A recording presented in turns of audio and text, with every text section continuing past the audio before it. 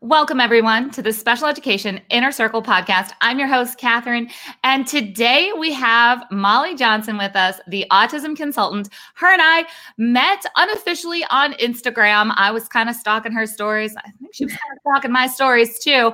And it turns out we have a lot in common, and I can't wait for you to hear this conversation about what to do when challenging behaviors are taking over your home or your classroom. So, Molly, thank you for being here today. Thank you so much for having me. I'm so excited. And yes, we met on Instagram, and the connection has been great to introduce you to my community and me, be in front of your community just to add as much value. So thank you for having me here. Oh, you're so welcome. So I ask everybody when they get here, how did you end up at an IEP table? Yeah, so I went to school and studied special ed. And once I graduated, I was an autism teacher. But during college, I worked at an autism program, and it was fabulous. And this is kind of, something I'd love to do, recreate in the future where I live. But I worked at this autism program. It was my first exposure to kids with disabilities, and I loved it. I didn't want to go home. I didn't feel like I had a job. Shortly after, I started teaching children with autism. And, after several years doing that, I noticed that, I would go home from work and my students' parents would call me and say, "Hey, Molly, my son or daughter, I'm seeing them do this at home. How should I go about, stopping that? How should I go about teaching them this skill?" And so there was a lot of communication outside of the classroom to help parents with skills and behaviors at home. And one day I thought, you know what, if my students' parents are having these questions and these concerns, I bet there are more parents out there with the same thought process as them, the same struggles. So I'm going to create a blog. And, if one person reads it, if it helps one person, that's beautiful for me and, fine with me. Well, it just kind of took off. And then I started a podcast and my Instagram and Facebook, and it just kind of took off from there. And I found that supporting parents at home was kind of a gap in the special ed world, and something that I knew I could fill because I was filling it with my blog and my podcast and just talking to parents all day long. So, and then that's when the Autism Parent Inner Circle was born, where it's my group coaching program, and I consult with parents there, and I help them make progress at home with everything that they want and the desire for their child. Yeah. So you have the Autism Parent Inner Circle. You're on the Special Education Inner Circle. And then I have the coaching group, the Special Education Inner Circle. And I love how there's synergy between the two. So I talk all things IEPs. I'm obsessed with IEPs. I'm all about preparing a child for further education, employment, independent living. But there's a lot of stuff that happens outside of the IEP. And that's not what my inner circle is for. That's what your inner circle is for. So we're going to drop some strategies for parents today. Teachers, lean in and listen, because these will work in your classroom and when you're supporting your students' families also. And when I asked you, what should we chat about? What are you hearing in your community as a hot topic? The first thing you said was challenging behaviors. Mm-hmm. And I wanted to combine that with what I'm hearing about families really struggling, like they thought they had things nailed down at home, whether it is, they're hybrid learning or they're full virtual, or maybe they're even, back to somewhat of a normal schedule of sending their child to school every day. This happens all the time. You think that you have things under control. You have this like honeymoon period maybe of a new plan, and things just fall apart. So let's just hop in with the situation of a family at home. Things were going well, and now they're not. What do we do first? Yeah, so the first thing I would tell parents is that the environment plays a massive role in everybody's behavior, your behavior, my behavior, your child's behavior. So we need to look at the environment and what's there and maybe what's not there that needs to be present. And so the first thing I would say is we need to provide that structure and that predictability that kids with autism really thrive in. They need that structured environment. They need routine. And the best and easiest way to do this for an autistic kiddo is to implement a visual schedule. This is going to organize their day, because a lot of times when a kid has autism, they oftentimes struggle with executive functioning as well. So that is something like, knowing you have to do these certain things in a certain order every day. That might not come as easily to an autistic kid as it would for somebody else. So we are outlining their day, we are organizing it, and there's a visual to go along with every single task that they have to do. We know that kids with autism, they have a strength in visual processing. So this visual schedule, that is playing on that strength. And it's also giving them the predictability that we know they really thrive in. They need to know what's coming up next. They need to know what transitions they're going to be making throughout the day. They need to be prepared for these transitions. If you've ever worked with a child with autism, you know that you can't just surprise somebody, with, hey, okay, now it's time to move on to this. There is probably going to be some pushback. There probably is going to be some refusal behaviors because your child needs predictability. And this visual schedule is going to do just that, to really work on your child's environment. I talked about visuals a little bit, about how autistic kids or autistic individuals, not just kids, they have a strength in visual processing. So I would also recommend that you create a visual rich environment. And, if we know a child has a strength in something, we have to take it and run with it. And we have to use that to our advantage. And, you have to put visuals throughout the house to really help your child cope throughout the day. I do have a free visual download on my website, theautismconsultant.us, completely free. Just download it, print it, laminate it, and put it to use. Because your child, we need to meet them where they're at. And we know they have that strength in visual processing, so we need to play on that. I love that. So I'll make sure that everybody gets the link to that down in the show notes of where they can get that download, because a good freebie is always valuable, switching things up. So let's just, let's talk about the family that, okay, they've done the visuals. They're in that place where they've got the, nighttime routine, and it's put on pajamas and wash face and brush teeth and read book and go to bed. And then all of a sudden, things start to fall apart. It's like those visuals aren't working, and you had them, and it's like, now what? What do you do? And I feel that for myself as a human being right now in the state of the world that we're living in. It's like I got in a routine, things were going well, and then you know what? I'm just tired of the routine, and I'm frustrated with what's happening, and I'm frustrated with a lot of things, and I feel like our students, our children, they're feeling that same frustration. So that routine, that visuals, that it was working before, it's not working now. Right. So what do you put into place? Yeah. So first I would recommend we kind of take a step back and look at the whole picture and what's going on and really analyze the situation, because all behavior is functional. Again, this goes back to everybody, not just kids with disabilities. Everybody's behavior is functional. There's a reason that behavior is serving a purpose for your child. And, we say it's functional, and there's one of 4 functions that this behavior is going to be. It's going to be sensory behavior. So they're looking to take in or avoid sensory input. They are escaping with their behavior, whether it's escaping a person, an activity, an environment. Or the third one is attention seeking. This is a big one because I've yet to meet a child that doesn't love attention. And then the fourth function or reason why is to obtain a tangible item. So, they might be acting out to get something like an iPad or mom and dad's phone, but it's always going to be one of those 4 functions. So first we need to understand which of those functions are they going for. Like I said, the behavior serves a purpose. Let's find out what the purpose is.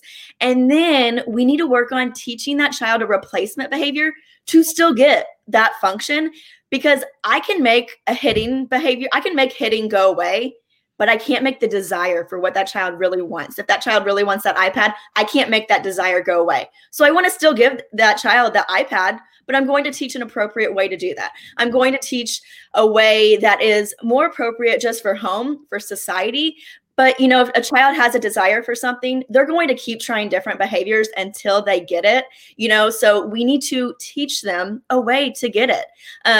This goes back to the visuals. I love token boards. And I don't know if you ever used a token board in class, but, if you have a child with autism and they're going to therapies or they're, in some special ed class, they most likely are using a token board or something similar. So when you introduce it at home, it's not going to be a huge shock and surprise to your child. It's not going to necessarily be something new, but you are going to use this token board to get your child what they want, but in a more appropriate way. And the whole concept of it is it's a visual support. So we're playing on that strength again, but It's also showing your child, things like how much time is left until they get that thing that they want, because we also know the concept of elapsed time, like something like 5 more minutes.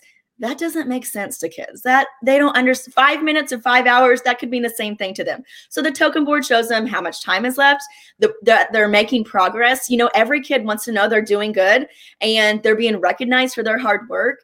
And being nice to brother and sister, that might not look like hard work for us. We expect that sometimes. But for a child who really struggles with behavior, that is hard work for them. They need to be recognized. We need to keep motivating them. And that's a right way we're going to do it, is by, giving these tokens and recognizing them for this hard work. But like I said, it all goes back to finding out what is the function of the behavior, how can I teach an appropriate way to get that same thing, and then how can I reinforce that appropriate way? Because every time your child engages in that replacement behavior, that good and appropriate behavior, we want to reinforce it. Because, back to behavior again, for all of us, all of our behaviors are reinforced by something. My behavior is reinforced by something. When I love to cook, but let's say I didn't love to cook. My husband, he comes home to a hot meal and he's very appreciative, and he tells me, and he cleans up the dishes. So he is reinforcing my behavior of making that hot meal every single time. So if we're not reinforcing a positive behavior that we want to see more of, we're probably not going to see more of it. And, I'm a very visual thinker, and I'm a very visual learner as well. And I give the example of 2 plants, even though I don't have a green thumb and I kill every plant that I have. But think of, flower A, this is appropriate behavior we want to see more of. Flower B is that challenging behavior that maybe is taking over our home and driving us crazy. But naturally, we pay attention to the challenging behavior. We immediately intervene. Most times, we go point our finger and say no and maybe scold a little bit. But we actually are unintentionally sometimes reinforcing that behavior. So when we think about the plants, that challenging behavior, we're watering it every time we pay attention to it. So that plant's growing and getting bigger and bigger, and we're seeing more of it. But that appropriate behavior, we just naturally expect it. We expect kids to just pick up on that. We do it, their cousins do it, their neighbors act appropriately, and we expect them to just pick up on it. So we don't pay as much attention when they are nice to their brother or sister, or when they, when they aren't kicking or screaming to try to get the iPad. When they are, asking appropriately for the iPad, we're not going above and beyond by reinforcing that. So we're not watering that plant, and it's not growing. So it's just staying the same. So, I like to kind of flip it. Let's flip it. Let's make it opposite. Reinforce the great behavior that your child is already doing. The stuff they're already successful at, start throwing attention at that. Start reinforcing those behaviors. You're going to see it grow. Start ignoring the negative and the challenging behaviors. Now, except, if it's self-harm or harming somebody else. I don't want anybody harming, their brother or sister, throwing a head through a wall. Obviously we have to intervene there. But if you can't ignore it, let's try ignoring it, because every time we pay attention to it, we are reinforcing it. I love that. That's a strategy that a lot of times I think we all forget, especially when we're tired, because we just want to say, stop doing that. Like, better. Especially just saying stop doing that is giving attention to the challenging behavior. Absolutely. So, if we kind of go back to that bedtime routine, that it was working and now it's not working, I can hear the parent voice. I mean, I'm a parent. I know that voice, right? We're like, come on, you know how to do this. It's time to brush your teeth. Like, you know how to do this. I know a lot of times when I was talking to clients, whether I was helping them with their IEP or back in the day when I was a classroom teacher, it was like, well, let's just switch up the routine a little bit. Maybe your child went through a growth spurt. Instead of going to bed at 7, we actually have to go to bed at 7:30 now. And we can change the milestones up. Yeah. And this brings up a great point. Let's look at this bedtime routine. Say you are struggling, it was fine. Like Catherine said, now something's happened to where your child is struggling with this. So this is where I would maybe bring in choice making. I always tell my clients, the power of choices, they're amazing. They work wonders. And, let's go back. We have a visual schedule for your bedtime routine. Let your child have a choice in what that nighttime schedule looks like. So let's say, let's say there are 5 activities you have on your bedtime routine. Get a picture of all 5 of those. let your child map out exactly what it looks like, which one's first, which one's second, and so on. Let them have a choice and what it looks like. And, choices are so powerful because your child has a sense of control. They live in this world where they probably feel like they don't have a lot of control, the way they feel, the way they respond to things around them, all the therapies they have to go to, all of the skills they have to work so hard on. There's not a lot of choice in their day and, what goes on throughout their day. Let's give them those choices back. And you're going to see if you are in a moment with your child and you're really struggling, they're struggling, and you just don't know what to do, offer 2 choices. If it's a visual, you can have a visual picture of each one. That's always better because we're playing on that strength of visual processing.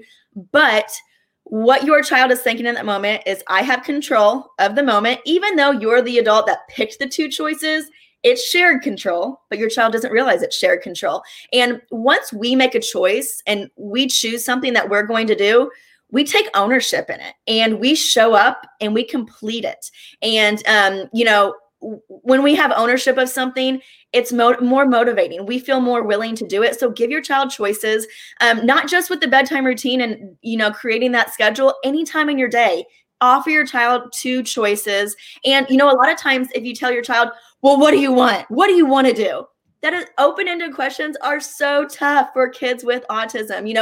It's too vague. It's too open, too many possibilities. Sometimes you have to give them their selection. So, you're helping them with their processing needs. And then again, the power of choices is beautiful. They'll most likely take it and run with it and de-escalate the situation right then and there. So 2 things. I love to parallel what we're doing with children to our lives as adults, because a lot of times we disassociate in the way of like, well, this is for the kids and this is for adults. So 2 things that you mentioned.